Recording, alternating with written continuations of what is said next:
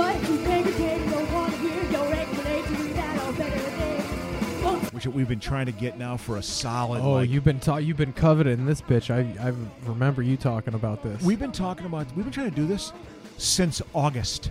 Okay, since August. I mean, and really, the Ravens are destroying the Jets. Well, they already beat them. They already beat them. Yeah, it's over. It's a final. But you turn the volume down a little bit, maybe. Oh, we got you. Yeah, but look at you controlling things. Well, just make you aware. Yeah, we got to be alert of what's going on in our surrounding, our environment. Dude, you ever watch novellas, dude? I never. Got the Spanish novellas, dude. Shit's wild over there. It's all very the women cut and dry. All look great. Well, man. and it's all evil versus good. Like all the fucking female characters. Like there's always an evil aunt, or like, and she always has dark hair. And then like the main female is always a blonde person. Like who's like the endearing character. Yeah, and is being wronged in some sort of way. They're very much in the same. They're very much like their own soap operas. Like they got their exactly own, like their own kind of morality. And plays like the and actresses and actors will bounce around and do the same, like different shows. Like there's like famous novella stars who are just like I just do the around novellas. like 3 or 4 different shows. Yeah. Hey man, good for There was a time when I used to look down on soap operas, thinking, oh, they're kind of dumb and it's a big distraction for people. Hey man, if you're making a check and you're enjoying it, who the hell am I to judge any of that? You know what I mean? Go ahead, do what you do. Okay, is it high art? Well, what some people just want to watch something that's just kind of straightforward and kind of light, and just entertaining. That's all. You know. So people, that's one thing when you writing my script right now. It's like it's a dramedy, but I want to take it seriously. I want to put my back into it. I want it to be good. I want it to be of quality, but I don't want to think like, my God, I'm changing the world. Yeah, you know what I mean. It's like kind of a basic you don't premise. want to take it too because and also when you take shit seriously like that, that's when you fucking jump off a building when nothing happens with it. Well, yeah, exactly. Like you build it up into some. See, like, look here. I know. We got this. She's opening this. She looks like a fucking pioneer. Yeah, you never really know what time period it is. Like she's some sort of apothecary or something like that. I like those walls in the background, man. Plus, she's pretty. Oh. They're all smoking hot. I know. I tell you what, man. And these are all Mexican or are they Spanish? No, they're Mexican. They're Mexican? These are fucking Mexicanos, dude. I tell you what, man. Some Mexican women are beautiful. Some. I mean, they're a little beautiful. hairy. Come on, can we not translate this fucking... It's all in Spanish, which I should learn. Oh, look at this. This is like their Game of Thrones. Yeah, this is like it's set in the... El Sultan. Yeah. It's during the times of a sultan, They have swords and stuff. I actually like the color palette, works for me. It's like, it's what it is, Yeah, well, we're flicking through. Got Dateline. Andy, my dad is watching this right now, probably. He can tell you, like, the second it pops on, he'll be like, oh, this is this episode. Oh, yeah. He knows right away. I could do that with MASH. Yeah. What's your show with that? Oh, God. What can I... Oh, yeah. I know, because I know I have one. I know it. God, what is it? Oh, well, you know what it is? You know what it truly is? You're going to be like... Hello, Larry? No. Star Trek Next Generation. No shit? Yes. I know. You dove into that hard? Absolutely. In the early 90s, that was like a syndicated show. I used to have parties. I remember Deep Space Nine vividly. Deep Space Nine was... That lead actor just died this week. The guy who played the shapeless guy. Really? He was also in Benson. He was the... chief of staff for the governor. Wasn't Jerry Seinfeld in Benson? I think he had a few cameos, like early Jerry Seinfeld. You need to fire the black well, it's housekeeper. It's hilarious. He stole my fucking Keith Hernandez card. One thing I do respect about Seinfeld, I remember I saw him interviewed on Barbara Walters once, and he said, "Listen, I can't act. I realize I can't act." Yeah, he's fucking like, owns I it. basically I tell my lines. It's the 3 or 4 people around me that are actually doing the heavy lifting and making the show good. You know, he's basically kind of like the straight guy, which is fine. And you need to have. I mean, he had a role. He had. I think that's smart of him to be able to push his ego out of the way and say, "Okay, there's some real comedic talent here that I'm going to let." Listen, kind of shine. I'm here to cash checks and slap tits. I think he's like close to a billionaire. Oh, he's got off a TV show. Honestly, I think he's like worth $900 million. That's a lot of money. I mean, we could look that up. I mean, come on. It's just. Girls Trip. What's Girls Trip? Uh-oh. It's about. It's kind of like a comedy, like Hangover for black chicks. I'll bet you $5 that Tiffany Haddish is in this movie. Yep, Tiffany Haddish, bang. Queen Latifah, Jada Smith. Holy Christ, dude. Yeah, it's a cast. Jada Pinkett Smith had a. I remember her. You know the first movie I remember her from? Menace to Society. That's how I remember her. She was in that, wasn't she? She was. She was pretty. She had braids. So who is Look that? how Haddish? smooth that guy is. No, Tiffany Haddish is the other girl. Oh, That's Tiffany oh Haddish. yeah. Okay. So is that dude over her shoulder? That looks like a. I don't know. He looks like they've CGI'd his head to be very smooth. The lighting and stuff and like the makeup. We're gonna make you look good. Yeah. You're gonna look You gotta look good. like a matte finished batting helmet by the time we're done with you. Yeah. Yeah, All man. the Christmas shit's on. They got all these fucking like. Me and Alicia have been watching these Hallmark Christmas movies. Oh, like binging those. Well, yeah, and Yeah. they're always just some variation of like, I'm just getting over Todd, and I'm down for Christmas, and then she's waiting for a job offer that she doesn't get. How And then- old are these women? 30s or 40s. Oh, really? Coming Oh, off the okay. hump. Well, usually late 20s. Okay, I've heard 29 being thrown around like, oh, Yep. you old hag, you're 29. God, You better latch on to a fucking. Jesus, that message needs to just go away. You know, just I like. mean, it is. I think it's just to play up the romantic plot of the well, movie. I mean, really. and that, like, you haven't had those thoughts. Of course, we're human. We've had those thoughts, but life is a complex thing. You know, the fact is, there's too many of us. All right, if there's one thing the current state of the world tells me, there's too many human beings. One of the reasons why I am for abortion rights is just there's too many of us. You know, it's just like, do you want more human beings on this planet? Do This you movie's really got want that? 91% on Rotten Tomatoes. Oh, dude. so it's pretty good. People like I mean, it. that doesn't mean dick. We'll see what the fucking audience score was. Hey, man, 78% audience score. I tell you what, arguing with a woman, don't do it well. Never have done it very well. We have nice arguments, me and Alicia. Are like they I within stood my ground. parameters? Like, You know what we argue about is when I listen to Joe Rogan because she hates him. And I've never listened to him. I kind of think he'd be a dick, but you know, Like I he's got kind his of place. Here's my whole thing. Like that's who cares? Like she gets upset that he doesn't press people like a journalist. That he kind of lets people go on and just talk shit, and then that's like the reason why he gets and the he- guests he gets. well, 'Cause and they want to form to just talk. well, and she goes, he's got like she said, I think when you reach his level of success on YouTube and podcasting, that like you have to make sure you're saying factual stuff. that I agree with. That's a good point. And- how do you determine that? And then But- it was all like we were just arguing about how like she's like he's a fucking he's a shitty guy. He said this about that, and I'm just like, who cares? yeah. I'm just like, who cares? Like, Well, it's do they a good put him podcast. on? Do they put him on? I'm sorry to interrupt, Keith. Does he? I mean, here's the knock I've heard from just hearsay. I also wasn't selling him well because I was like, he's not a bad guy. He just like he doesn't think trans people should fight in the UFC. Like I was just saying like all the stuff that anything. I was just making a list of like if he was gonna be an asshole about something, Yeah. it would be these things. Yeah. And then she's like, "You're not helping his case right now." And then I had her read an article from 2014 because there was this UFC fighter Fallon Fox who was.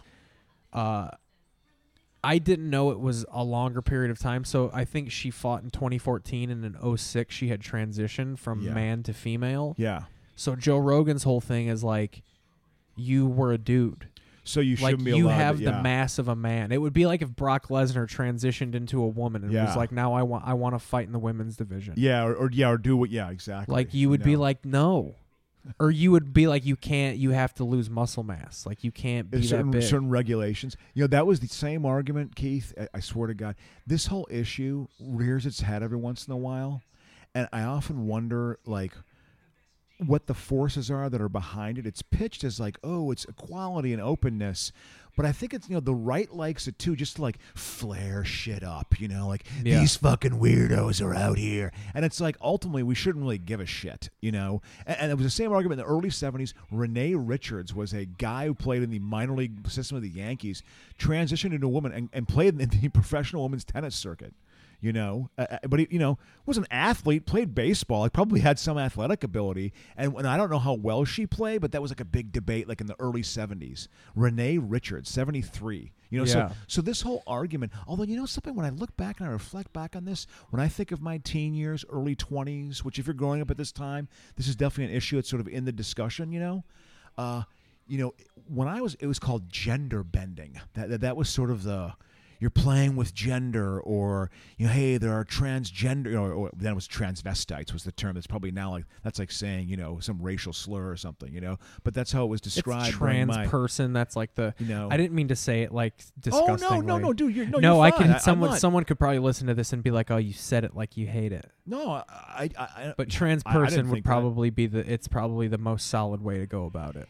And it's just, it's just interesting that sort of it's part of the mix and the debate, of like what's. But you think of David Bowie. Now, granted, David Bowie was very much a guy. David Bowie. Anyone, he was like a metrosexual or well, whatever. Yeah. He was definitely urbane, very hip, urban. London, smart, but. And obviously, I was thinking, his sexual orientation. I think he definitely was probably bisexual for a time in his life. I think he and Lou Reed had a thing for a while. Cook every now and again. And I think he and Mick Jagger fooled around. Dude, some. Mick Jagger, and I heard Richard Pryor fucked a lot of dudes. Yeah, Pryor was supposedly gay, like with Paul Mooney. I heard he fucked Paul Mooney. Well, yeah, I guess there's this kind of famous story that. It was Paul Mooney was kind of giving Richard Pryor shit, was giving him shit for like his, about I think being kind of a fuck up, and like, and I think he was kind of jealous of Pryor's success because Pryor was such a comedic god, and was such a huge comic. But I guess they were arguing, and this is in front of people, and Pryor was like, "You look at that spot on the floor, that's where I fucked you." That's like he great. said that at like a party with like a lot of people around, See, so here's the level. Here's the level that they produce these Christmas movies on Hallmark. So they from like 2014 on.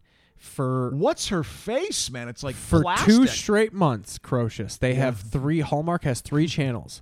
For 2 straight months, from November until Christmas, they play Christmas movies 24 hours a day. Literally from like early, like pre-Thanksgiving. Yes. Like early, like post Halloween. Yep. Like God, people already got to It's fill called The Countdown to Christmas. Jesus. And they'll have all of these a lot of these actors are in the same movie. It's like the novella shit. Like they're fucking failed actors who are like, this is the only Hallmark hires me. That's Scott Wolf, dude. Yeah, exactly. Absolutely. And that's that broad from 30 Rock, Brenda Chenoweth or whatever the fuck, Kristen Chenoweth. It's amazing. Like, look at the plot to this. You know how I was saying, like, girl just broken up, looking for love. Yeah. Got a job offer that she didn't get, so she had to accept the lesser job offer that's taken me to bumfuck Colorado during Christmas. Interesting. And I met Scott Wolf, and here, like, a youth choir director must write the title song for the Christmas Eve show, but becomes distracted when a gifted boy joins her choir unbeknownst to his widowed father, Greg. And that's Greg. Scott Wolf is Greg, so his tard I want to son. read it too. I want to read it too. So I want to read it. Yeah, okay, here it is. I just want to read it too. A youth choir director. That's him, Wolf, right? No, that's Chenoweth. Oh, it's Chenoweth. Okay. Must write the title song for the Christmas Eve show, but becomes distracted when a gifted boy joins her choir. So it's the gifted boy. Oh, okay. So his fucking faggy retarded son joined the choir without him knowing. But then she thinks there's potential here, right? Maybe. Hey, well, I'm calling it that they met adversarially, that he was mad that the kid joined choir. Like, why didn't you contact me? Like, look how gay he is. I want him to play football. He was in Party of Five, right? Wasn't he? Yeah, dude. You can totally see the movie Go. You can tell he's got fake teeth, dude. It looks like he's got fucking dentures. What I like about these movies and these actors is you can tell when they came up in Hollywood 20 years ago. It was like, you look like a little bit of a young Tom Cruise. Yeah. We could fit you in. Cameron Diaz a little bit. Like there's like a look of her. She's hot right now. Yeah, we'll put you in. He know, looks it's like whatever happened to Roger Ebert is beginning to happen to Scott Wolf. Well, he's losing like he's got getting a crow's turkey feet neck. on his chin. Yeah, he's getting a turkey neck, and you can tell he's like, 'cause he's still kind of a handsome guy. They always look how big his kid. Look how big he is, and you got him singing. Like that's the thing. Like he's a gifted sort of big kid that could Why don't be you an squat athlete. down and show her your 3-point, son? He also plays right tackle. He's not good enough to be a left tackle. He plays right tackle. So he's got some that's athletic the shit ability. tackle. That's the left field of fucking But the he's- offensive line. That was a plot line of an old Brady Bunch episode where Peter joined the Glee Club. And the When he was going through puberty. Well, no, that was a different one. It's similar to it. It's a similar singing episode. Time to change. You've got to rearrange. Yeah. Sha-na-na-na-na-na-na-na. That's a famous one. One time I could name every Brady Bunch episode when I was like 16. That's a good show. See, that show was rotated heavily as a kid for me. Absolutely. That was rerun. There must have been no To this fucking day, I rights on think. that, man. Because that and Gilligan's Island, they fucking played those reruns because they weren't paying them anything, But no. But Always a scene where they're purchasing some sort of tree, Yeah, or or a walking wreath through. or something, And here's what's or- great about this, because I don't mean to brag, I've been in a movie like this. I was in a Bounce Network Christmas movie. like when you were a kid or something, or Yeah, these Christmas movies are filmed in the summer. This is probably Burbank, and they put fucking white powder on the ground. I know, isn't that amazing? Because And the they have to lighting wear. is so good. It's 80 degrees, and they have to wear fucking winter jackets. Yeah, you don't see their breath. It's like, no, if this is really they have to do it for climate change. This is what it's going to be like when we celebrate Christmas in northern Minnesota in 20 years. You have to get used to like it being 80 degrees. So this is a Christmas love story. At 10 o'clock, we got Once Upon a Holiday. And when a royal princess runs away from her official obligation and duties to see how normal people live, she starts to fall in love with a good Samaritan who is unaware of her real identity. These are so geared to like lame women. Oh, aren't dude, they? women in It's their weird women fantasies in their late 40s to early 50s who are fucking hags and Yeah. don't get laid ever and like are just it's not happening for them. So they Yeah. watch these stories about love developing and coming to fruition, and they cry, and then they finger themselves to sleep. Oh, God, that's a horrible like. I'm not against it.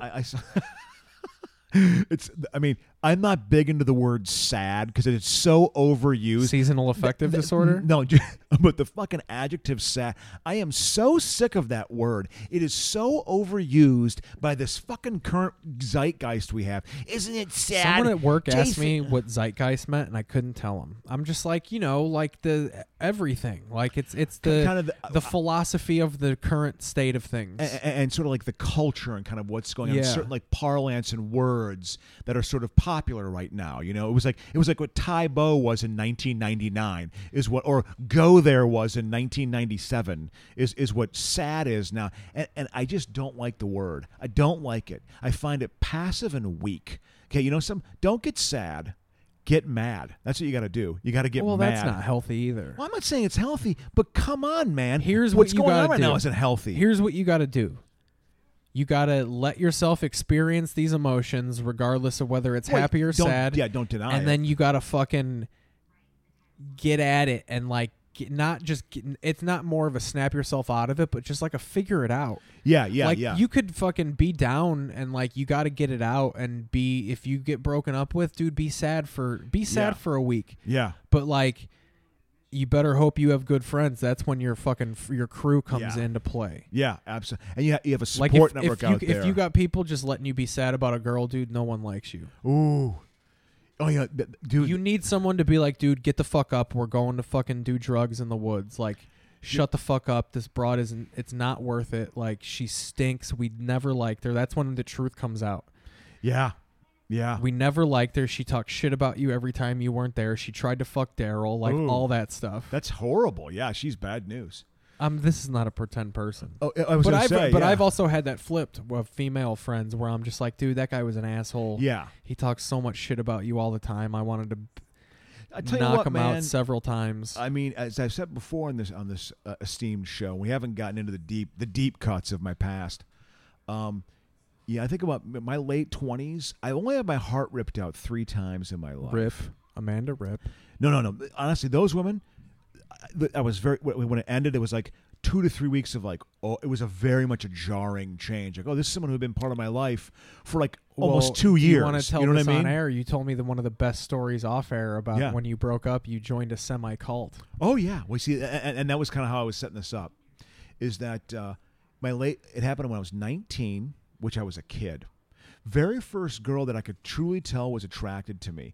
I knew other girls liked me in high school, and I kind of fooled around a little bit, but I think I was just too afraid. You know, young, 16, 17. That's when you probably should have been like 16, hey, 17. You know, a fairly well-pubed young boy. You know, I didn't hit puberty, dude. This is the truth, until I was 16 years old. When I was 14 and in my early 15 years, first half of 15, I was basically like a 9-year-old boy in my body. It's basically what it was. Peach fuzz on that, and all of a sudden, it was like boom. Like within 6 months, it was like I really hit the puberty thing. Yeah, but it was like until I was like 16 and say 6 months. I mean, I was 16 and a half, 16. It's part of the reason why I look kind of young right now for my age. But my point is, I was a little overwhelmed by it. But it was the very first girl that I really was like, she likes me. She gets the jokes. She gets my humor. I mean, she really fucking thought it was funny. But some other dude on my dorm floor who was a complete tool, just fucking swooped in. And that was always a motif that went on with the 3 women I got my heart ripped swooped in on? Yeah. And it's always like, I don't get why she's not. Maybe I have to make the move on that. But it was other dynamics going on, too. Do you think it was because people saw you as someone, like, I could swoop in on this guy? Yes. Like he's tall. Like, I wonder if people are like, dude, this guy talks so much shit. Like he thinks he's hilarious. Oh, like, no. Well, and I was also like, I bet you I could fuck this guy's girl. Or also just like, he's just such a loudmouth, you know. So, and at that time I was very argumentative. This guy fucking, I mean, he totally like, and he was a complete moron. He was the type of guy. You ever had a friend or knew someone who would drink too much? And had an entirely different personality. They would get into fights and shit, you know, and like shove people around and start throwing punches. And like literally, if it got really bad, like 2 or 3 guys had to like suppress him. You know what I mean? Like put him to the ground and just like he was one of those guys, you know, like he was dealing with some really bad issues. Also, huge Republican. Guarantee you he's a huge Trump guy right now, this day as we speak. Huge asshole Republican. Oh, yeah. You know, this is like Reagan, like white Reagan pricks, you know. This is in Madison. Oh, Madison's this left-wing school. No, man, you get people from fucking the small towns in there. I mean, there's some hicks in there, you know. There's this illusion of it being, you know, whatever. But anyway, so that happened. I remember that ripped my heart out. It was also, she had a roommate she lived with that she was friends with from high school that was totally, this woman, very threatened by my presence. Didn't like the fact that I was taking attention away from this woman, Maggie. Did not like it. So I married an axe murderer. You know, and like undermined me. And I was so naive. She is Miss X. It was the first time that I was ever like really undermined and just outflanked, you know? Just outflanked. I didn't, you know, I wasn't assertive. I don't know what I was. It just didn't work. And at that point, you don't have the experience to realize sometimes shit just doesn't work out. And sometimes it does work out, you know? So it's like, it was like very devastating. I was in a real bad headspace over that one.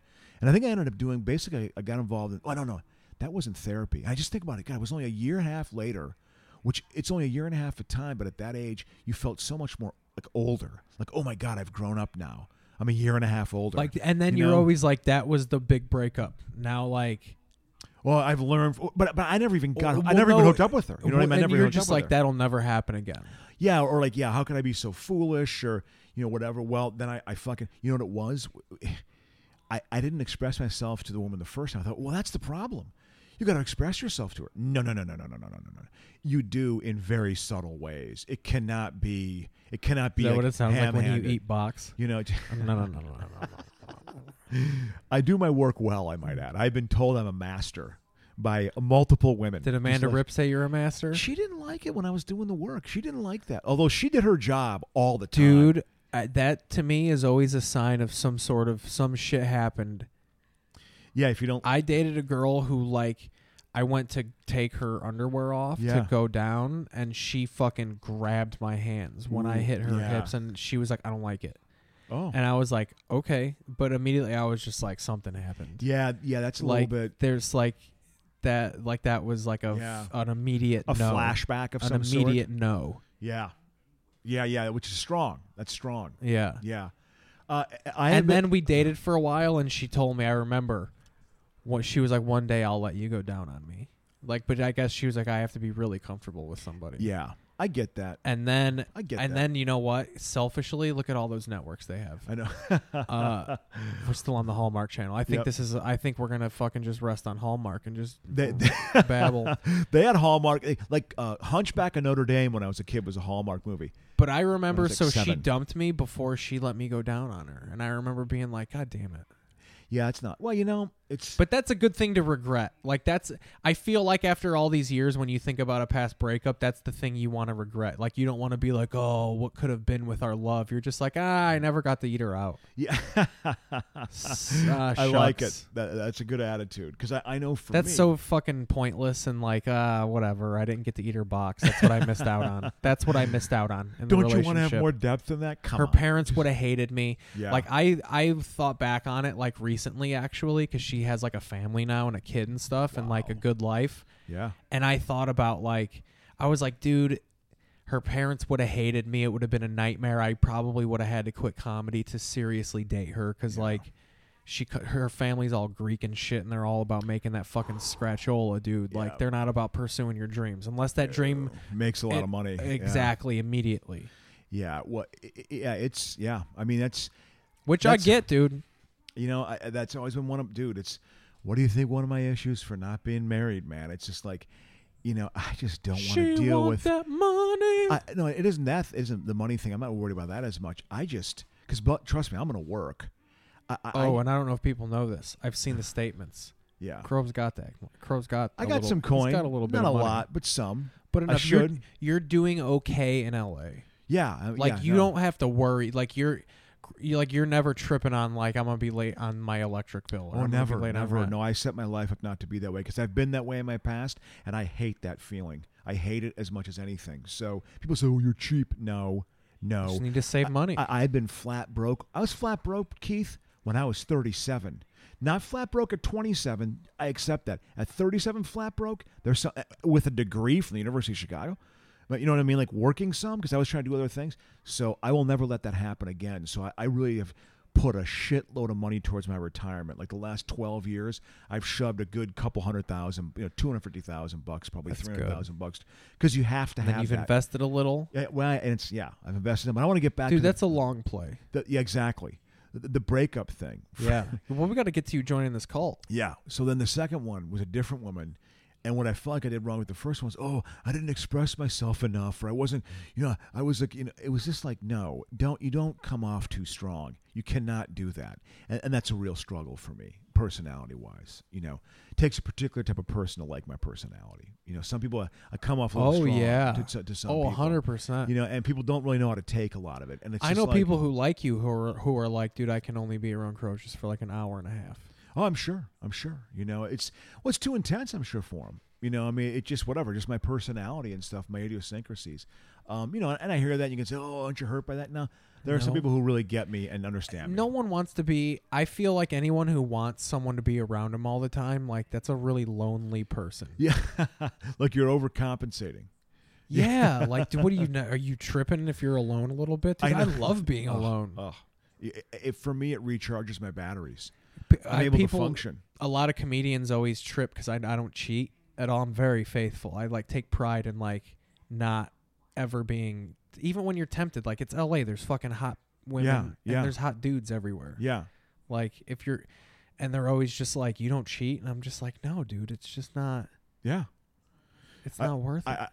I've never cheated on a girlfriend because I just know first if it happened to me, I wouldn't like the feeling. You know what I mean? Even I say I was like, I like being alone. Yeah. Like, why would I want that stress in my life? Well, I know. And some guys, and then the people who bring it here, like when you left that wine bottle. Yeah. Alicia joked. She was just like, "Oh, I was wondering, did he have a girl over?" And I was just like, "Oh God, no." And then I was thinking, I was like, why would I bring her back here? I know. Like, if you're gonna cheat, you need to have at least a 2-bedroom apartment. Like a you need pad you need a somewhere. shame room where you could go at least be. That would be too much guilt to like have sex with someone else in this studio apartment and then have Alicia like in the stank. Oh, I know. It'd be weird. There'd be no way to hide that. Yeah. Yeah. She's got that vibe. Like I remember she joked around one time too because I was talking about John Legend. He wrote a song about cheating on your girl, and like Yeah. the whole premise of the song is like, yeah, I cheat on you, but like you're my number one girl. Like I love you. Oh yeah. Like I'm coming home to you. Like don't Yeah. trip. Like I'm playing around with these fucking hood rats, but like you're my number one. Yeah. I think a lot of women they struggle with that. I don't And, think it's an easy thing for a woman to accept. And she looked at They're me just and not- she was they're like, not hardwired she goes, that believe way. me. She goes, if you ever cheat on me, I'll know.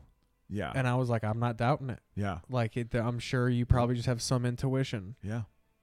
No, yeah, the whole cheating thing, I just never I also, for the same reason you said too, these guys who have like a couple women, and I mean like 3 or 4. Dude, I know some people. How can you juggle that?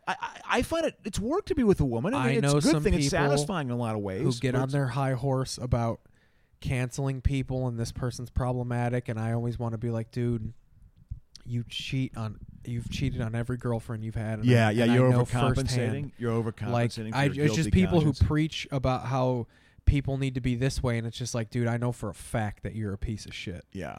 And you're up here on Twitter talking about how Louis C.K. is a fucking pervert. Like, know, get the what? fuck out of here, dude. Yeah, it's because you're right. I mean, I try not to do. I've always prided myself. I've engaged a few times with minor skirmishes online. I've refused to actually have an argument online with someone. I just find that to be foolish. I don't know. I don't think it accomplishes anything. And it's kind of weak. If you're going to truly have beef with someone, I think you got to be a little Look at here, face to face. Scott Wolf's obligatory job where how he pays for his giant house. They He always do a sells- good job of that in these movies, though, because the characters in them are always very wealthy. Even like the young guns who are like at an internship, like Yeah. their dad's a surgeon, and they're like going to like they had a Candace Cameron movie where she had to go to this bumfuck Alaskan town. She got shot down for an internship in a big city. Yeah. It's like a fish out of water tale. Yeah. Here's the Christmas twist: the town she went to, as the movie's going on, you're realizing, Crocious, she lives in the North Pole. Oh, and that unfolds. And she's like the town doctor, and the old man who runs the toy factory is Santa Claus. Oh my Lord. And me and Alicia were watching it. I go, have they low key? I was like, are they low key trying to fucking push the idea that this is the North Pole? And she was like, oh, they're not being low key about it. Yeah, it's she not lives in subtle. the North Pole. Oh, God. Because they're like, she always complains, but she's like, I ordered something on Amazon and they canceled my order. And she was like, oh yeah, we make this town hard to find. Like the town jokes about like, oh, it's hard to find us up here in Alaska. God, like giving little clues like that. Like, Yeah. But I mean, that is so corny. It's unbelievable. I mean, it's little girl, like 6-year-old girl stories. Like, See, so on the but next yet there's channel, a mature theme of relationships. But money is also a thing in there too. It's so gross. Oh, so and then we we have this one. so bad. What's Northern Lights of Christmas? Zoe has been working hard to own Sorry. her own. One of my least favorite first names for a girl. Zoe. Okay. Zoe has been working hard to own her own plane. But everything changes when she inherits a reindeer farm. Oh my It God. went away. Now buried in taking care of the farm and all of the Christmas responsibilities, Zoe thinks life has delivered her a strange blow. Yeah, there's that element too. Like, oh my God, the responsibilities. Listen, okay? Listen, don't get into a tizzy. Try to enjoy it a little bit. Yeah, try to cook a relax a little turkey, bit, you know? whore. No, I mean, no, sir, just, try to have some fun with it. But that's one of the things too, Keith. I'm revealing some crap on this podcast. One of my fears about marriage too is I just don't want to have to deal with the anxiety that this wife is going to have. You're supposed to be enjoying See, they your tell marriage. you what year it came out too. Look in the bottom, Northern Lights of Christmas, 2018. And this is Hallmark Movies and Mysteries channel, so that means that this has scenes where it's nighttime. The other ones, it's just daylight all the time. It's like a bounty commercial all the time. Yeah. The color palette, exactly. Yeah. The lighting and has a certain sheen to it. It's like a 2-hour Old Navy commercial. Yeah, They're it's great. Just, This is all me and Alicia watch. This is the end. See, this one's closing out at 9. Yeah, because they're this having is their the big last kiss. minute, dude. They finally kissed, and they never fuck. It's always them like flirting with each other the whole movie, and then there'll be one character who is just like, "You love Travis," and she's like, "No." And then they kiss with the northern lights These above. aren't liberated though. Go have sex. They imply it. Obviously, it's the innocence of it all, though. And They had one, innocence and on the movies and mysteries one, they'll have like post-coital, like she'll be in a flannel, fucking walking around. and Never shit. smoking a cigarette, obviously. People don't smoke inside now. What are you, a psychopath? It is. I have to. I'm old enough to remember the era of like people smoking in a car. My old man used to smoke in the car while driving me. This is the truth. Drive me off. I think I said this before. Drive me from my farm to my mom's place when they were divorced, and it was his weekend. Christmas in Montana premieres Saturday. And he would have a freshly filled Beefeater's gin drink, smoking a cigarette, and the cabin of the car just reeking of cigarettes and gin, like driving like 20-minute drive to drop me off, because it's how he had to like get himself up for it. You know what I mean? He had to get his booze on, and I think he had to drink for the drive back. Ooh, that Ashley Williams chick is in multiple of these movies. Let me look her up. Oh God, these are just so absolutely. Peyton Lipinski, not Tara. By the way, what I'm looking forward to are the Winter Olympics in February. Are the Winter Olympics in 2020? Are they around the corner? Yeah, I think Or are they so. 2022? Fuck, I think they're 2022. I think it's probably 2000. Was it 2018 when they won the Winter Olympics? Yeah, it was. We got to look it up because I find the Winter Olympics, because I was just thinking about this. They're great hockey and shit. Well, hockey's 2022. cool.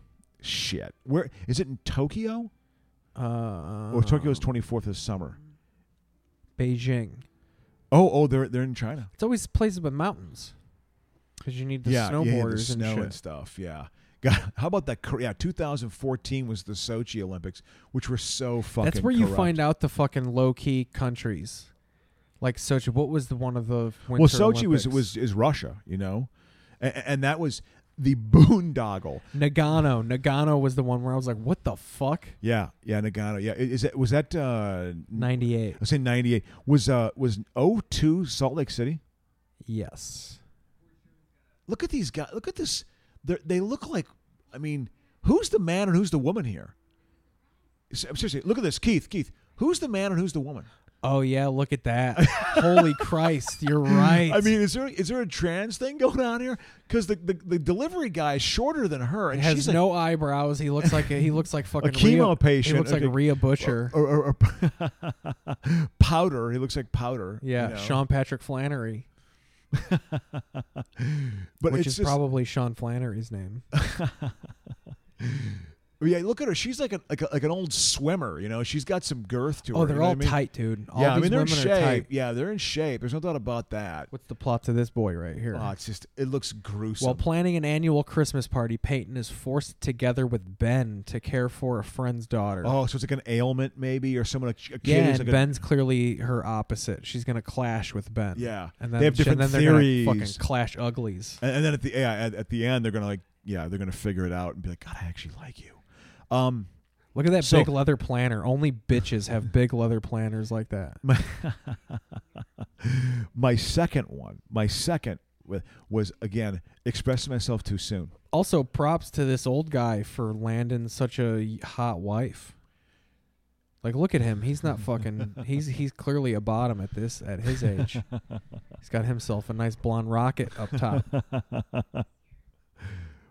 Is that like? He's like the supportive, gentle old guy. Yeah, that's just like the support dad, her probably. ideas. Don't undermine her ideas. I imagine that's If Paul you Campbell. do- Peyton Lipinski sounds like a fucking skater. Why I was saying that's Tamara Lipinski, and that's what I want to say. Tara Lipinski. Yeah. And it's probably the brother, right? And I'm sure we're going to notice. Peyton, he's probably the guy who was the UPS guy. So I guarantee you, like This old fuck is probably gonna drop at some point, and they're gonna have to take care of him. Oh no, it's a friend's daughter. Yeah. So, but my point is with Lipinski, what I'm looking forward to when it's Johnny Weir and Tara Lipinski doing figure skating, it is like my fantasy is after they get done with their telecast, do they go back to her hotel room and play with her My Little Pony collection? I mean, it is All those so. they're also their children, Yeah. and I've heard that being into gymnastics like that stops your menstrual cycle. So like, Well, it's not gymnastics. It's the- ice skating. a lot of those women don't go through puberty until they retire. Oh. Like that's why they look like children when they're like 19 because they literally just they don't have boobs yet. They probably I wonder if that's like seriously. I wonder if that's the emotional side of it. You know what I mean? Where it's like probably at there's probably a lot of roids going on there's probably at that time, but too. also like that the mental side and also the need when you're a gymnast to be small and fit, to be very tight with your Tight. moves and stuff. It's like I'm sure there's a lot of pressure. I can tell you, my friend who's tight with your moves and tight with your poopers. my friend's daughter, who's a ballerina, who starred in the Philadelphia production of the Nutcracker 3 years in a row during Christmas time when she was like 9, 10, and 11, you know. So I actually got some exposure to that ballet. Where I went and saw a ballet that John Lithgow sat behind me directly behind me. And I actually met John him. Lithgow sat behind you. Rachel Dratch watched the fucking Oscars with you. I actually, well, not Dratch. It was Tina Fey. She sat right next to me. I mean, literally, it was like we were hip to hip, right side to right side. Right side, my right side, her left side. You know, but anyway, Your talents touched. yeah. When she was, and she knew. I mean, I was known. She thought you were funny. So anyway, That's one of those parties where like she was probably enough in the scene where like you're like, I'm doing okay. I've been invited to the same party as Tina Fey. yeah, absolutely. And a lot of Second City folks like that. Jack McBrayer, you know, a lot of and Dratch, you know, dropping names. Took me nowhere. That's the one part of comedy that I always hate, that it makes you have to like take that shit as like feathers in your caps of like, oh, that's cool, I got to go to this party Yeah, and stuff I like know, which that. is like And, lame. No, you should. I yeah. find myself bragging about like, oh yeah, one night Michael Che did a show and we went to a bar after, and like I just gotta be like, dude, who gives a fuck, stupid. I know. It's like you do. I mean, the only information on that is like, okay, I have enough on the ball. You know, that I can sustain a conversation. I have some witty lines on occasion. You know, okay, so then I have to get better and do that. You know, and actually follow through on stuff and work and actually have some stuff happen. I think there's always something in your head of just like, oh, if I mention that I've hung out with funny comics, people will also think I'm a good comic. Yeah, it's like, no, just do Just your be thing. funny. Just do your thing. But no, That's really what I've been worrying about, and that for the year I've been out here, I've made some good strides, but I've really focused too much on networking and like that shit to where I was just like, oh, I just haven't been focusing on being funny every time I'm on stage. Yeah, just try to do I've your been best too job. strategic about it. I mean, you know, it's good to have a strategy because, you know, I should have one. I guess I have a vague strategy, but I think you have to have the product at the right time. When I look back at my career, when I had opportunities young, you know, I didn't realize how good the opportunities truly were. Oh, here we go. I thought they were always going to be happening, you know. Oh, is this where they almost hit a reindeer? They both stared at the same reindeer and swerved off together, and now they're gonna meet. Oh, God. Oh, look at that. Opposite. His car's gray, her car's red. She's wearing a red jacket. Their clothes match their cars. Exactly. And then also, but the highway was like dry. You know, they don't know true Midwestern driving, which I'm actually not looking forward to. I'm flying back a week from Saturday to Chicago. I'm Flying so back looking Tuesday the forward. 24th. Oh, I'm so looking forward to just getting back because I've been busting my fucking hump at my job, like just working really hard. Breaking my hip. I've been Putting busting food on this table. busting my ass. Had some breakthroughs this week. Have more stuff to do. It's you know the And by breakthroughs, guys, he means he's cried heavily alone in a room. You know, I'm never a big one. Yeah, to I know. do This that. is how the fucking cult came up, because I Yeah. said one of our friends needs to cry, and you broke up. I don't think we ever got to you joining this cult yet. Yeah. So second breakup, got my heart ripped out. Jen Westfall happened on December 7th, 1990. My own personal Pearl Harbor Day. You know, which I called it.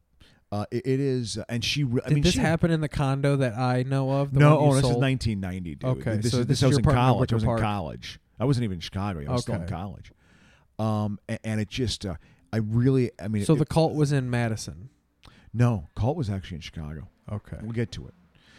It happened twice, 19 and 21. Then I finally met my first girlfriend. When I look back on a very positive thing in my life, my very first girlfriend, meeting her and like having a sustained relationship for 2 years, moving to Chicago because she was down in Chicago. So took my life in a different direction. Very positive experience. Worked out a lot of pent-up sexual frustration, which was very good, very healthy. Good first girlfriend, you know. One of my favorite memories is walking past Jen Westfall, when Jen Westfall was working at this restaurant, arm around my girlfriend. We were having the best day of our life. When I look back on that, that was a very satisfying moment. You know? I always love when people say that. So sidebar, I'll let you get back to it. Yeah. When I was a kid, we all went to a Sox game because my dad would get free Sox tickets because he was with the company building the new park. Yeah, so he was mobbed up. Yeah. So, yeah. So, we took a bunch of people to the Sox game. My dad's friend Ken Opit took his son Little Kenny. And after the game, we were driving back, and Little Kenny looked at my dad and goes, "Hey, Steve, is this not the greatest day of your life?" And like I remember, we all made fun of this kid horribly because he thought going to a White Sox game was the greatest day of his life. Well, you know, But just the way he said it was so like, "Hey, Steve, isn't this the greatest day of your life?" Where it was like, "This is it." Like, well, maybe it is for him. You know, I maybe know. simple pleasures are good but for him. that's always something. I'm Whenever going to take his side. whenever we would bring up Little Kenny, we would go, "Hey, isn't this the greatest day of your life?" Well, how old was he? I don't know, like fucking 7. Well, he's 7. You're No, making he fun of was him? like 13. He's 13. He might still have been a making little older. Anyway, so He should have had more glory moments, but besides seeing but fucking that felt like a very positive Pudge moment. fucking Carlton. That was a very good moment for me. So I thought, okay, got that relationship under my belt. You mature. I'm in the city. Get some stank on You know, that wang. trying to get involved again. It's not going very 90 well. was Bush president still. Yeah. Oh yeah. Absolutely. Ooh, Iraq. Iraq won. Absolutely. I mean, I remember that was The trees in my hometown were wrapped with yellow ribbons. that was the true end of the Vietnam syndrome. The Vietnam it was a syndrome. new ended. war. Well, because it was like, I mean, that's what Bush said. He's like, we finally kicked that Nam thing because it like We got a cast new a addiction pall. now, and it's called the Middle East. You know, well, yeah, of course. We're addicted to oil now, baby. Well, I always have been. The world is. And it's not just us; it's the entire planet. Hence the reason why there's such battle over it. But anyway, so okay, I thought I'm mature enough. You know, I go to grad school. I still hadn't had another girlfriend. I had one girlfriend. This grad school's in Chicago. That's University of Chicago. I'm 28. I've had one girlfriend. That's it. High suicide rate. Tense Yeah, school. Tense situation. Yeah, very second highest suicide rate of any college behind. Because I Cornell. remember when you told me this story a couple weeks ago, you emphasized that like it was this breakup compounded with how fucking stressful grad school was. Yeah, absolutely. And my life was, I was being forced into maturation. I was 28 years old. And I had kind of created in my mind a scenario of, I'm going to meet a woman in graduate school. Hey, you know, we're going to have similar interests, similar outlooks. We're both like embarking on very final career paths. Yeah, like exactly. we're figuring it Yeah, out. If yeah, I meet a yeah. woman, well, we're both like we have to grow together. Yeah, hey, you know, we're kind of at the same place. I know? think of the grief I went through when I would like how it sidetracked me with breakups, just doing open mics and bar shows. I could imagine like the weight of grad school because that has consequences. Oh, yeah. Like if I fail in stand up, I just go work for the fucking parks department, and then which would probably be a step up. Yeah, yeah. So, yeah, I should probably just go work for the parks department. exactly. The moral of the story is that's what you should do, Keith. But yeah, so I had created this, and I think I wanted to put someone into that mold, if that makes sense, to fit that piece into that mold of what I wanted. I think, you know, of like. So there's a woman I went to grad school with, and her last name was with a K, and there's a different one with the last name K, and my last name's a K, and you could tell it was like, we're going to put you in the student housing, and all of our apartments were above each other.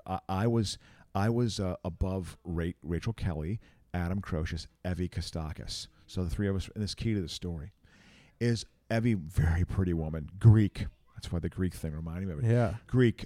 And, you know, her parents were paying for college at the University of Chicago. She got a new car in Chicago. Her parents had cash.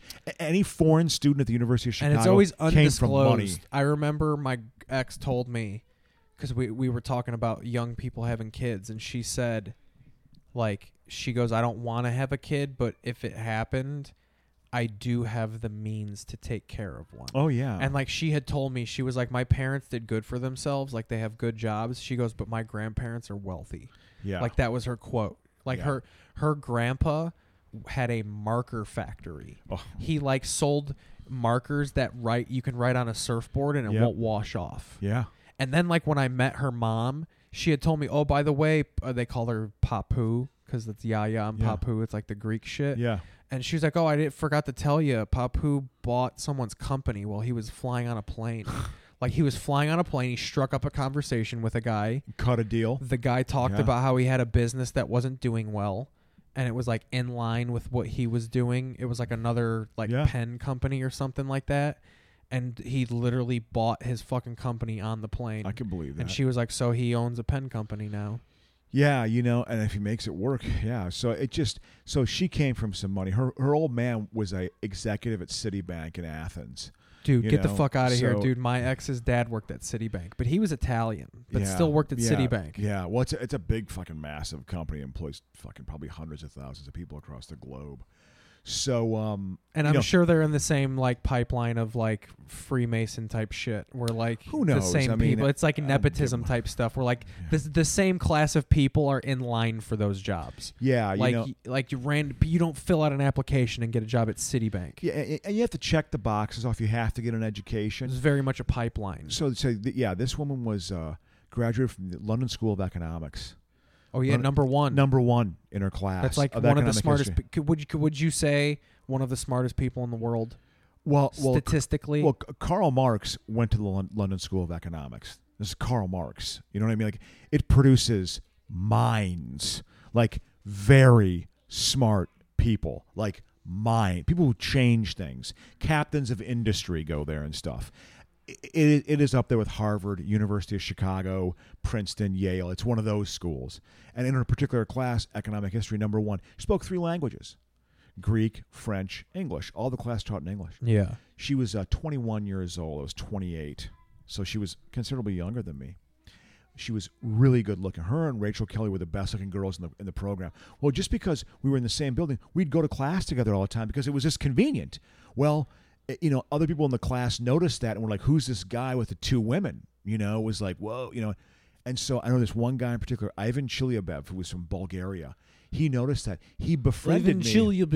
He noticed that Evie was the woman that I ended up choosing, which I should have gone with Rachel because she was just far cooler and fun. But Evie was beautiful, and I was just really enamored with her physical beauty and her intelligence. It was like, oh my God, this woman's like the real deal. And I professed my attraction to her. Total mistake. Absolute amateur, immature move. Total mistake. Just like she thought you were friends, was totally off guard. but by also, it. Or was it like humiliating? oh yeah, why are you telling me this? Right, that's the worst. Just did not yet. no at the same sold time, you. She no sold you like a fucking jobber. Oh yeah, and She wouldn't do business. yeah, and it was just like holy I mean, you seem to be getting the jokes. You know what I mean? Like you seem to like. I what I'm love having to that's say, your you know? go-to, and I've noticed that with all of when you talk about a relationship that didn't work, you're like, she laughed at my jokes. Isn't that fundamental? I mean, if she ain't getting their sense of humor, Right. That's one of the 3 elements. I think it's like one of the important ones. So whatever, misread the sign. I had never done that in my life. I mean, I've whenever I've gone in to kiss a woman, it's always worked out, and I've sucked some face in my life. This is the only woman that pushed me away a Heisman Trophy. Are you a style. It was master at that too? Oh my God! That's the first time it's ever only time it's ever happened in my life. No, sucking face. Oh, I'm a good kisser, very good kisser. I've been make told out. that I've been told that multiple times by several women. Jenna Cook said I was an amazing kisser. Prove it, big boy. So Look at you sitting there with your black socks on. I'm wearing white socks. I'm the bad guy. You're the good guy. Who's gonna be the top or the bottom? No. So You know what's weird is you have like a louder personality than me, Yeah. but I'm probably the more problematic of the two of us. Like I talk about putting the dicks in the vaginas. Well, yeah, you on always this get dirty and podcast. perverted. But I that's- mean, I you know. say some semi-racist things. I said fag once on this podcast. This episode, I said it. You did. I didn't even catch it. When I made fun of Scott Wolf's fucking gay tard son. Oh, okay. So, so my point is, queer singing choir shit. So I professed my and at the same time, I befriended her, and I thought we were going to go somewhere. Ivan Chelyabov, he befriended me. Fucking Ruski. He befriended me, and of course I told him I'm into this chick, which is like such a poor strategy. Don't just you got to just know when to shut up, which is work for me. Well, it's yeah, work for me. You got to just know when to shut the fuck up. Shut the fuck up and go in for the kill. Yeah. You got to when you the nature of dudes when Yeah. you let someone know you're into somebody, I think just the pack mentality, they're going to go after them. Yeah. Or try and sell you to the point where they're also flirting with them. Oh yeah, yeah. So absolutely. we're like, hey, I'll yeah. go wingman for you, and then, absolutely. and then like, dude, you're talking and too sneaking much. in and sneaking in. Yeah. You know, and they ended up dating. They ended up dating, you know, and she lived in the apartment above me, and I could hear him fuck. Oh. And also there was another. Was he apartment loud? Did he dominate her? No, but there was another building. What close did you to hear? us. The bed banging? Yes, absolutely. Headboard. You know, you could hear it. You know. Also, there was a woman involved. There was a whole other lesbian jerk element off to to it it? too. But Did you whack it to the bed so banging? I had my window open, and I could hear her talking shit about me. Oh. Like really, and I mean like talking very strong shit about me. Like not just like, oh, he's annoying, like disrespecting you. Oh, and just like, and he's so immature and tells this stupid story about. And he does not fuck me like you do. I mean, I didn't even get to that point. Yeah. You know what I mean? Like, you didn't show her your masterful box eating skills. I'm going to reveal this too about myself. Whenever I've fucked a woman and she's ended up like getting, You think it's because you didn't move in quick? No. When I have fucked a woman and she's broke up with me, I'm always like, I had sex with you, you know. So you saw something in me.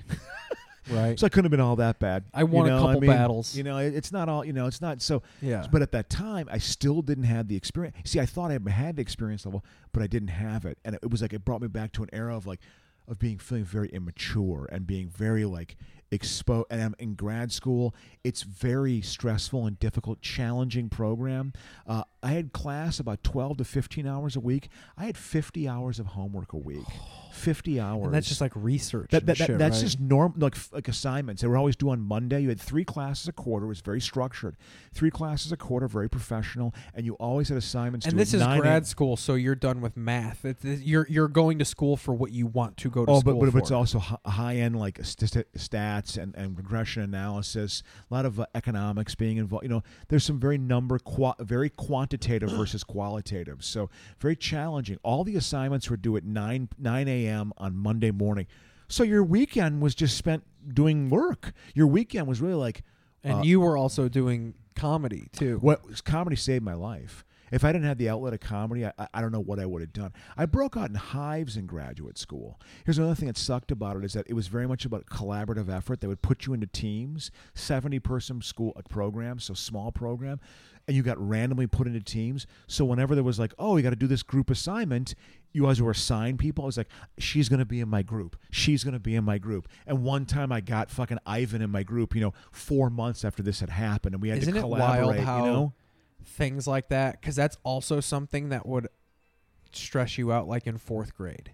Oh, yeah. Like when your teacher's pairing up people for a science project, oh, you're with Claire, and you're like, motherfucker. Yeah. Like, it's weird how shit like that, like, you'd think you'd be mature enough, like, I'm in fucking grad school. I mean, ultimately. And you'd think you'd be above, like, matching up with an ex or some dude who fucked one of your girlfriends. But it doesn't, it lingers, dude. I mean, I can manage it better than that, I think. I mean, I could deal with it. We were just professional and got the work done. And I had to give the presentation on the regression analysis. I was always the spokesperson of the group. I had to go up and talk for an hour about some boring topic. Because you know what's weird? Whenever I think about past relationships and like when I think about their current situations, the men are never in it. Like when I think of my ex, I see her Instagram and she's always posting pictures of her kid, and like just in my head, that's like I don't think about him. Like, and I think that's just the male instinct to just be like, no, I'm over her, but still fuck you. Like, but I'm over her. Oh, being kind of pissed at the you guy, still you mean? suck. But Yeah, like I'm I'm over this, but you still kind of suck. Yeah. So like I'm not gonna I don't care about you. Yeah, I remember I brought that up with Ivy. I'm once. over her, Yeah. not you. Like Yeah. that. Yeah, interesting. That's a good point, actually. I never thought about that, but that's a good point. So that happened. I was in grad school, very challenging.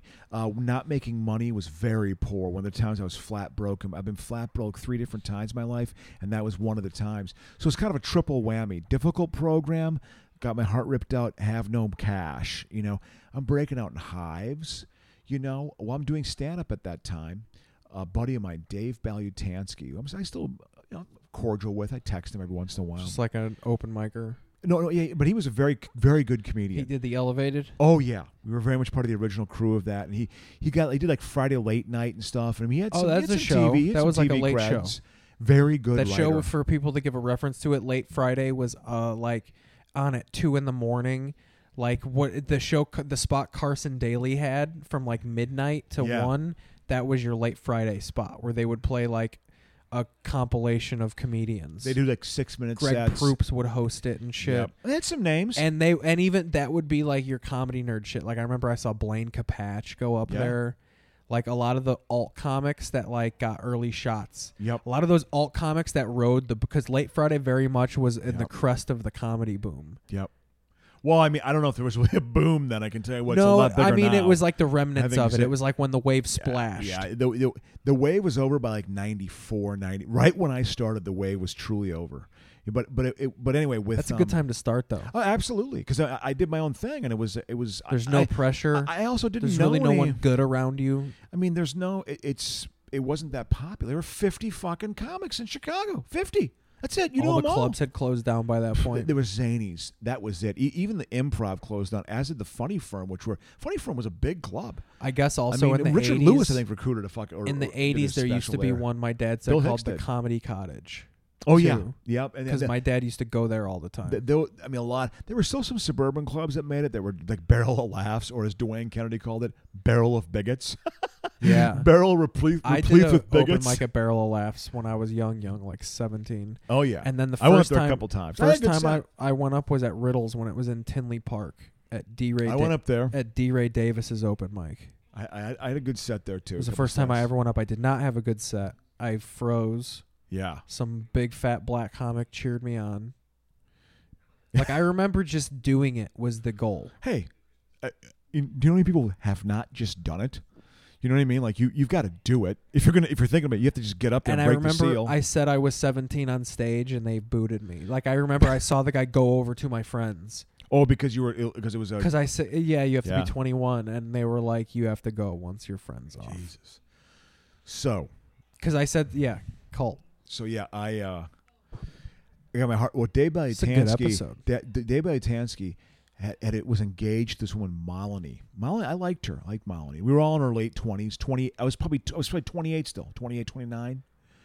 And, You'd probably so want to be done with school at this point. And it's a 2-year program. That first year was like I remember when I went back to school the second year, the first day I broke out in hives because I was so stressed out about having to go through it again. Finished that first year, and I was in a bad headspace. I mean, I had held on to this, Keith. I had held on to this for like 6 months, like it was a 6-monther. You know what I mean? Where you was really crushed. Well, Dave was engaged to Malini, and they were going to get married. Malini was like, "I don't want to marry you," and broke off the engagement. And they'd been dating for like 3.5, 4 years. Yeah. Like it was a long-term relationship, and he got crushed by that.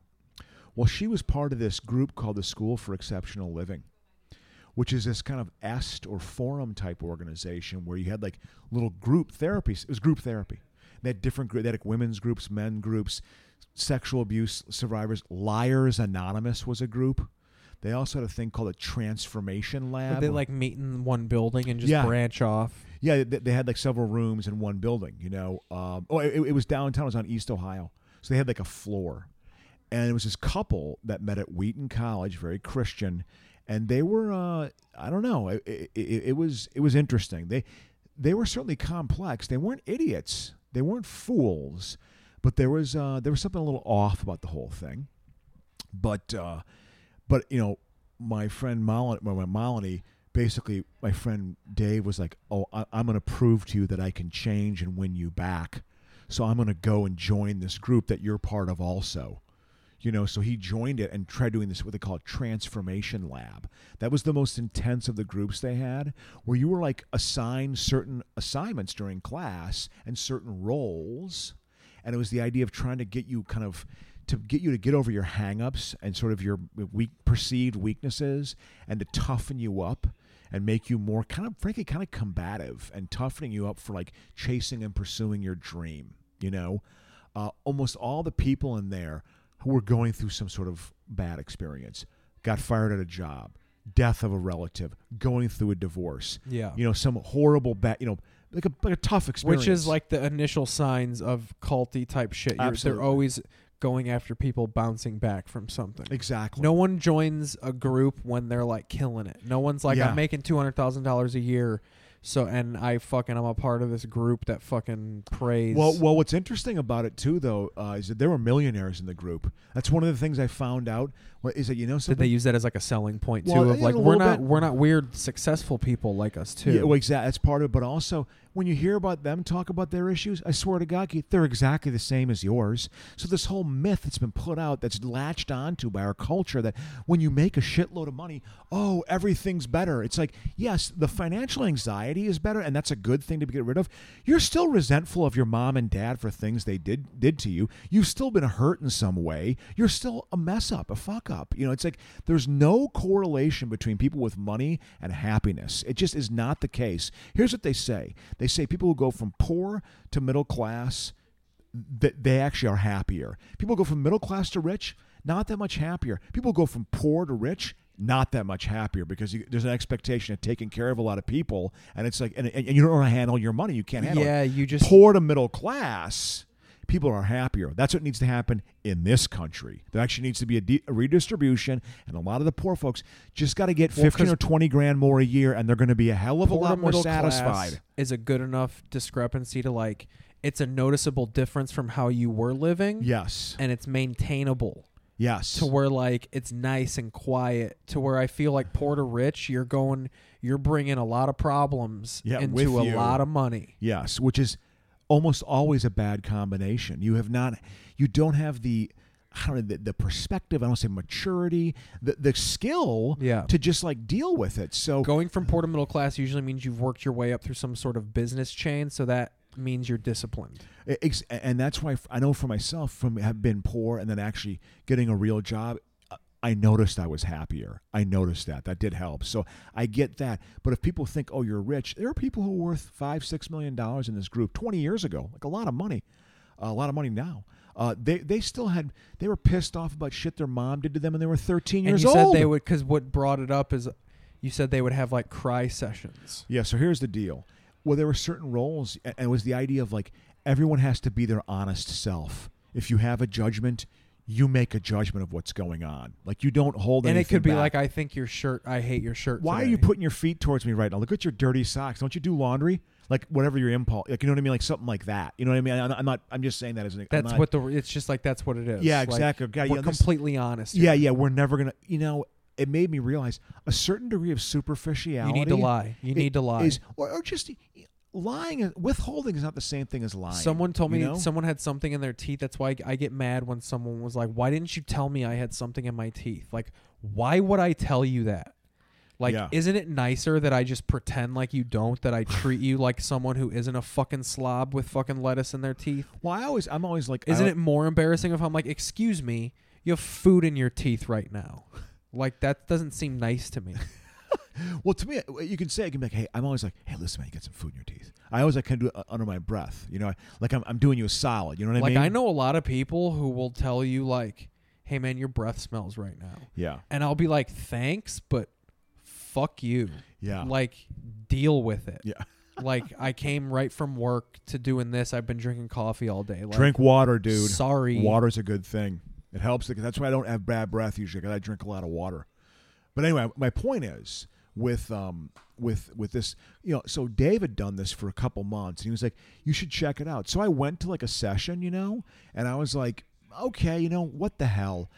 I'm in such a bad headspace right now. It's like, what am I doing wrong where I'm so fucking unhappy, where women find me so fucking unattractive? I'm revealing something right now, and just like, where I'm that repulsive that you're going to talk that level of shit about me. I misread the signs. And another thing that was frustrating about this woman too was, I quit talking. I was like, okay, I have to just cut this. Like, this is not healthy for me to be around this. So I was just like, I did not interact with her anymore after us being very close, like the first 3 months of grad school. And I remember months later, her like talking to me, hey, what's going on? And I just like, what you said about me. You called me immature, it's like that. I don't want to be around you. And she just like didn't remember, it's just she didn't know you were listening. Exactly. But it's also like, but you did say that and think that. So it was a very like, whatever. So, but my point is, so I was like, okay, I'll give it a shot.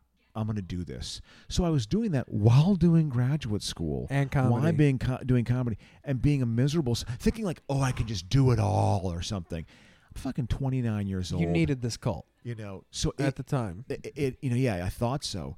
Did it for 5 months, and it was a really bad experience. Like, it was a really bad. And one of the things was if you felt like crying or something was happening, you played a role. Some people acted like little kids, like they're getting in touch with their little inner child, like a 45-year-old person, like, well, I'm playing with toys on the ground, like acting like a child and shit. You know what I mean? Like, and one person was the assignment of rebel. How long did it take before you were like, this is weird? Well, I thought it was weird pretty much right away, and that's another reason why I beat myself up. I was like, trust your instincts and get the fuck out of it. You know what I mean? Like, no, if you don't feel comfortable with it, trust your instincts. This is not appropriate. You shouldn't be doing it, So, but I was like, no, I'm going to tough this out and get through it. Because something, I need to change my life. This is the way I was treated. I mean, it was a whole rationalization process instead of realizing, no, I'm just getting hurt more. This is not helping me at all. I'm not improving my life.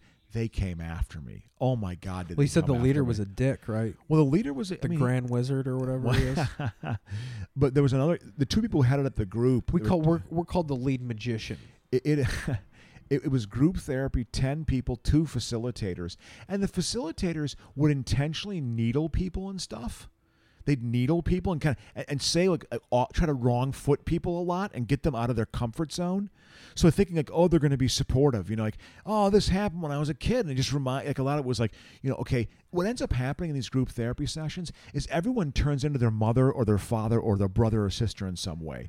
So and like they get that dirt on you, and they're like, you're just acting like you do with your brother. Well, what's that mean? And they would use like your sort of reveals to them, kind of like when you say when you quit, they were like, this is just like you. You're a fucking quitter. Oh yeah, completely came after me. Completely, you're nothing. You're a yes man, kiss ass. You're a lightweight in this group. You don't contribute anything. I feel totally unconnected to you. I mean, it's because I also didn't want to reveal a lot of myself because I didn't trust these people. You know what I mean? So kind of went into a shell, which maybe seems kind of the opposite of what I would be. You don't booger cry, Adam. Gloria's booger crying over there. So it was, yeah.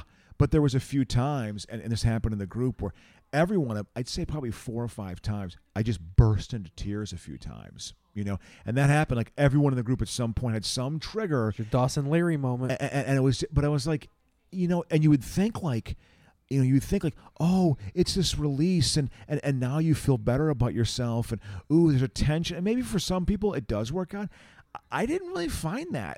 But then they say, well, then you have to go deeper.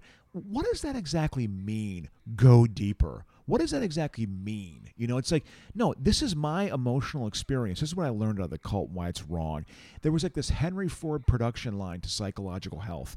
Oh, if you do these, like I kind of get 12-step programs. If you do these 17 things, it was an Adlerium-based psychology program. Ooh, you have these relationships, and you have to get through, like the rebel assignment was people who were very kind of meek had to basically be a rebel in a group, and how you graduated out of the assignment was you had to make the group stop functioning. So there was a group session I was in, and someone set a lamp on fire. They brought fucking matches in and set a lamp on fire and shit. It was like, and they were like, good job. Yeah, and like, okay, we'll put it, because the group had to stop. They had to put the fire out. But that was like, okay, you graduated through rebel. You stopped the fucking meeting. Because you have to. And it was the idea of like giving you these sort of one guy killed a guy. Giving you these emotional current, like giving you these emotional kind of just tools. Holding up a severed head, like, all right, this Julian severed head proves that you're a rebel. Well, the one thing they did say too, if you have a feeling of sexual attraction towards someone in the group, you have to immediately basically get out of the group. Like that was one boundary that they had. No fucking. But it was the fucking comes later. So it was like, if they really get you. the whole like the crying thing, and every person, I was kind of embarrassed by that. Like I remember seeing some of these people just randomly on the street like 8 years after I left the cult and be like, God, I fucking wept in front of that person. But then I realized, well, everyone had done that, and it was just not a healthy environment. Group therapy does not work for me. I gotta go individual. Individual works much better. You feel for more my comfortable sensibility. unloading. And also, but just like getting some guidance. I don't trust that the people in the group aren't totally judgmental. Oh no, they are no. They say you are judgmental. Humans are a judgment factory. Say your judgments on everyone. Like I feel think like of this people way. do group therapy to be around people that have more problems than them. Well, like, I mean, I need to be in group therapy so I can feel better about myself. 'Cause well, look at this bitch. She gets battered by her fucking husband. I'm just here because I'm over a bitching about a boyfriend. what a horrible way to go through life if you actually think that way. You know Oh, what I mean? yeah. Like where you need someone else to feel. It's like you are a sick human being. Schadenfreude. When you actually have that in your soul, like that's a real bad characteristic. Where you actually get pleasure out of that, or need to feel superior to someone. When and you I'm get sure that pleasure people out of do it. someone else's failure. I don't think it was that way, but I do believe it was emotional manipulation. Absolutely, there was some pretty hardcore emotional. Because there was no money manipulation. changing hands. You weren't paying dues or anything. Oh no, right? you absolutely you had to pay. So they were making money. Oh, absolutely, it was a scam. Yet they called themselves a school for tax purposes and shit. So it had this shady kind of underbelly to it that a lot of these groups have. So a lot of the telltale signs were there, and I just didn't. The red flags that I should have known better, I just didn't pay attention to because I was in so much pain. So when I look back on that, like that was a very intense experience. Like going through that was like I had that happen. Then I started getting stalked shortly thereafter. And then all these deaths like I had this like streak of time for about a good 10 years where it was like major shit I got stalked for 3.5 years. And this was in between you doing stand up, right? Oh, absolutely. You had moved from Milwaukee, like No. I was in Chicago. I was starting a career. So so the cult happened, and then you moved to Wisconsin and quit doing stand up. Why, no, the cult happened in 99. I still lived in Chicago. I lived from Chicago from 94 to 06. Fucking Cubs sucked so hard in 99, dude. They went to the wild card in 98. Yeah. I had expected so much. Kerry Wood blew his arm out in Yeah. the first week of the season. And prior, and because Dusty Baker didn't know how to, because he was managing like it was 1977 with the Dodgers. We'll just leave Tommy John, Doug Rao, Bert Hooton, and Don Sutton in for 8 innings. It's like, come on, you are sitting on two extremely talented. Well, no, Pryor was later than that, but Wood was an extremely talented pitcher, and he was not managed. Had Tommy well. John surgery. Well, his mechanics were gross, dude. He had such a hard snap on his slider. His slider went from fucking 2 to 7. Yeah, no, he had it was a devastating. And he threw it pitch. like 95 miles an hour. Oh yeah, no, he was amazing. So 99 was the cult, and then I started working. Deaths. I had to work. So I'm starting a career, which is that's always the housing that's work, thing. which I still do to this day. Premise to your pilot. And exactly. When I was doing a different side of housing before that, the time period I'm writing about now is going to be 93 to 95, which got me into grad school. But anyway, I did 99, and then so I was starting my career, and then I was doing stand up at this time, and then I started getting stalked in 01. That's when I started getting stalked. Was 01. That happened for 4 years, right? 3.5 years until it was June of 01 to December of 2004. And then the summer of 2004, my nephew died. And then after that, God, there was another. When did Aspen happen? When did the Aspen meltdown happened in happen? 2000. So, dude, I bet you coming off that cult and that breakup and stressing about grad school had so much to do with you not succeeding. Yeah, at that audition. Yeah, even though I had That was really probably killed. was probably the pinnacle of like, this is where the moment's gonna fuck you. Yeah, Like you've been having this shit happen and you've been dealing with it weird, but this is where the result of how poorly you've been dealing with your life is coming to fruition. Yeah, This is fate being like, you fucked up, dude. Well, it was also kind of the culmination of the early phase of your stand-up career. When you've been doing it I was doing it for 6 years at that point, and I was a decent comic. I was a good comic. I had some ability in there. So, and then just not really knowing how to present myself, or no, I would just handle it a lot different if I had the same opportunity today.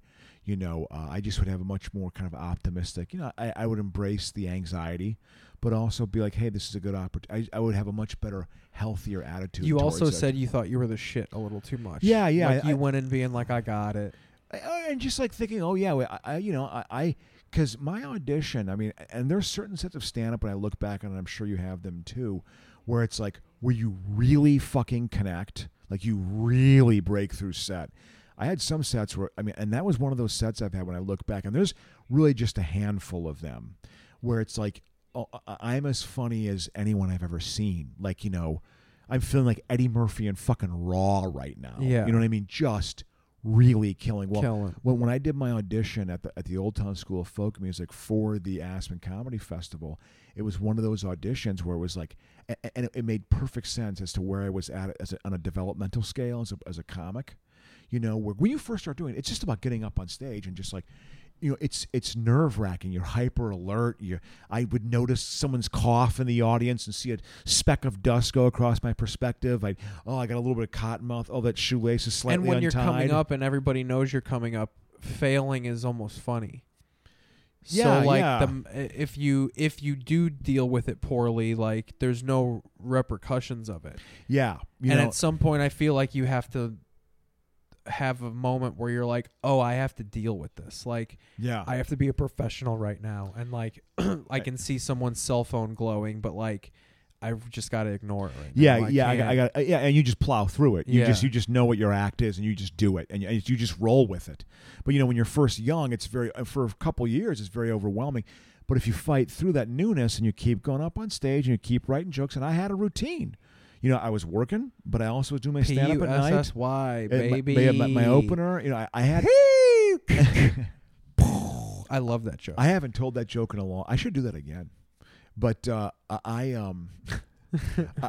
had that first good like 12 to 15 minutes where it's really polished. PUSSY, Shakespeare in Love. Shakespeare. I told Shakespeare in Love at Flappers 3 weeks ago, and I got a round of applause. Junior said you had a bit about VCRs. What? No, I had a bit that I want to bring back now. It's about porno mags and porno mag pitch titles, and I'm just like, listen, the access to porno. You got to do websites though. You can't be talking about porno mags. Well, exactly. No, I'm saying, listen, you have such access to it now. It's so easy. When I was young, you had to earn it through a magazine. Do they even make porn magazines now? Yeah. Is it like truckers? Who's your audience for a porn mag? Hardcore pornography too. Yeah, like yeah. It's like gaping pussies. Yeah, it's not. It's. So I remember like you don't know these if it's you don't know if it's a magazines- vagina or the back of someone's throat. But the whole that's a hilarious image. But the whole like the way they tried to portray themselves is like it was all because Playboy still had a ripple effect, and like Playboy tried to portray itself as being sophisticated. Like, hey, you're a Playboy, you live in a penthouse, you're a hustler, you're a member of high society. But as you got like down the chain, it was just like these magazines were so rough, and their pitch titles on high society was "Bust your nuts on our butt sluts." And I have a line about that where I'm like, is there any expression more sexist and harsh than busting a nut? I don't think about love, and that was like a bit that I had too that would kill. I remember killing on that. My generation embraced busting a nut. Yeah, exactly. Yeah, because the expression of busting a nut is like, hey, I busted one off. Like, I don't think about love. I probably know some guys who have for real, like, actually been having intercourse with a girl and being like, where do you want me to bust? Yeah, yeah. Where do you want me to bust? Like in the moment? Yeah. Yeah, I'm taking it out. Where do you want me to pour I wouldn't even. all over It's you? it's polite of you to ask. I just did it where I did it. I didn't really ask permission to You can be do it honest like a with kid you. with autism. Where should I ejaculate? Come on to you. So my point is that was one of my jokes. I also my bit "White Man's Burden: The Pressure to Succeed" was one of my very first closer. Like, I'm under a lot of pressure to succeed. I'm white, I'm straight, and I'm male. I was woke in 1994, You could still do that. Absolutely I could. It's You know what's funny? That's what's so hilarious. For the flag- issues haven't changed For at the all. flack people give you, your act is pretty timeless. I know, dude. Like, there's something to it. It's not. I can go back to my old jokes because there's a personality, and they're actually kind of funny. Like I said, the reason it was off-putting is because you were writing these jokes and you were 32. About what? About Like you were just bitching about all this stuff, and you were 27. Oh yeah, absolutely. Like people Yeah. were like, "Dude, you're fucking. Why are you? Like I always say, I say this all the time. You had to, become the old man. You had to and- become a bitter old man for it to make sense. That's hilarious. Your act has always been you being a bitter old man, and Yeah, now it's- you're actually a bitter old man.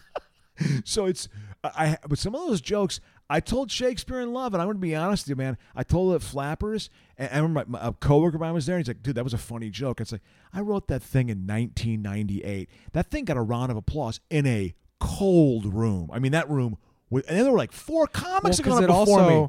that helps too. That it takes 10 seconds to explain. If people don't know, you could be like, "Oh, there's this movie Shakespeare in Love." Well, exactly. I'm just like, yeah, I was flipping through the channels the other day, and I was Isn't one of these Cameron period- Diaz in that movie? No, it's Gwyneth Paltrow. That's my line. Yeah, I always mix them up. Because my idea is the reason I don't like period And piece Jim movies Caviezel and shit. is that no one looked that good back in 16th century England. Yeah, they Nobody. Yeah. Do you think William Shakespeare looked like Joseph Fiennes, the actor who portrayed him? Bad No. breath, pubic hair getting into the thigh Yeah, area. he was like he was 5'6", weighed 138 pounds, had tobacco spittle hanging off of his beard, and died at the age of 38 from gout. He was not. But Shakespeare gout. is in love. Oh, Shakespeare! So that's what I did, and I acted out, and it gets a laugh. What can I say? There you go. I mean, I've been enjoying the act, but the cult, that's just a little bit of the cult. There's a hell of a lot more. That's just the tip of the iceberg, but I think it's for future episodes. Let's do That it. should be a theme because Let's bring it back. I mean, I had a couple weeper. I probably wept. I'd say doing that cult, wept 5 times. Once, good solid weep once a month. But I did not find it to be this great release of like stress or for some people maybe I think it might work. I believe that, but for me, I don't know. And I'm not a person who's like, I'm not in touch. Like somehow, if you weep, you're a weak or something. No, there are times it's appropriate to cry. Dude, my every mother now and died. again- Guess what? I cried when my mom died. Do you know when it That's comes out for appropriate. me? Like I'll listen to music and it'll make me think of something, and I'll drop a couple. I'll get like choked up, and then I'll choke it back, which is probably unhealthy. But there are moments where I was like, there's multiple points throughout the week where I'm like, I should probably cry right now. God, Like I really feel I mean, like yeah. I need to. We see, and this is part of the theory of the cult, was that being in your emotions like that, it's aliveness. You're actually a living human being, because their theory was that most people were about 2 to 5 years old emotionally, which I think is probably true, but I didn't necessarily think that their method was the appropriate way to sort of mature. It's like in the idea of like, so if you were really angry, I also saw people getting to like, you fucking come in here and you're top of their, like Woody Hayes chewing out a fucking offensive lineman who's blown an assignment 3 games in a row, during a film session. Like football coach, drill sergeant yelling, like that shit would go on too, So it was just like all volatile all over the place, or someone of giddy. It was just a bad experience. I didn't like it. I did not like the experience at all. I didn't think it was a healthy experience. When I look back on it, I think there was a few things I took from it and gleaned from it that were helpful, but most of it was just a bad experience. So Yeah. I was in a shitty headspace for a year and a half after that. That's also a testament to how terrible of a cult it was, because you were primed and ready to roll, and they couldn't suck you in. Yeah, yeah, and they didn't come after me after I left. And I remember, but my buddy Dave, to this day, and I've seen him. Like I did stand up at a show he did in New York about 8-9 years ago. Does the group still exist? Oh yeah, I looked it up online last week. I want to just look it up. I hadn't thought about it in a long time. And yeah, it still exists. It's on East Ohio. They're like kind of near north side of Chicago. And Bob and Judith Wright are the people who run it. And there's a couple of their, like, they're not even licensed psychologists. Bob and Judith are, but the people who are their minions, they're not even licensed. They've just gone through the program. And I'm just like, they're Thetan levels at the right levels. I don't. Yeah, it's like fucking. It's like Scientology. Scientology. You're a fucking Sea Org. You've graduated, or a cardinal, or a fucking deacon. It's the Yeah. same kind of. And I just don't respond well to that. And so, but when I look back on it, I remember for a long time I was like the first couple years, I was like, I felt so embarrassed. Friends of mine were like, we were really worried about you, man. Right. Yeah, they were like, we were really worried about you, and close friends, people I'm still friends with to this day. Who were like, we don't want to say anything yet. Yeah, but it's like, we were fucking worried about you. Because you probably had to go to multiple, this was like an obligation of your time. Oh, it was every Monday night. And then you had to do we'll do the weekend retreats for later. That'll be because next week. They're very good. That's a great place to end it. They're very good. So anyway, thanks for listening, people. Appreciate it. This is Adam Crocious. Subscribe, rate, review, follow us on social media. I'm at Keith Pazel. He is at Insecure Comic and at Adam Crocious on Instagram. Thanks for tuning in. We'll see you next week.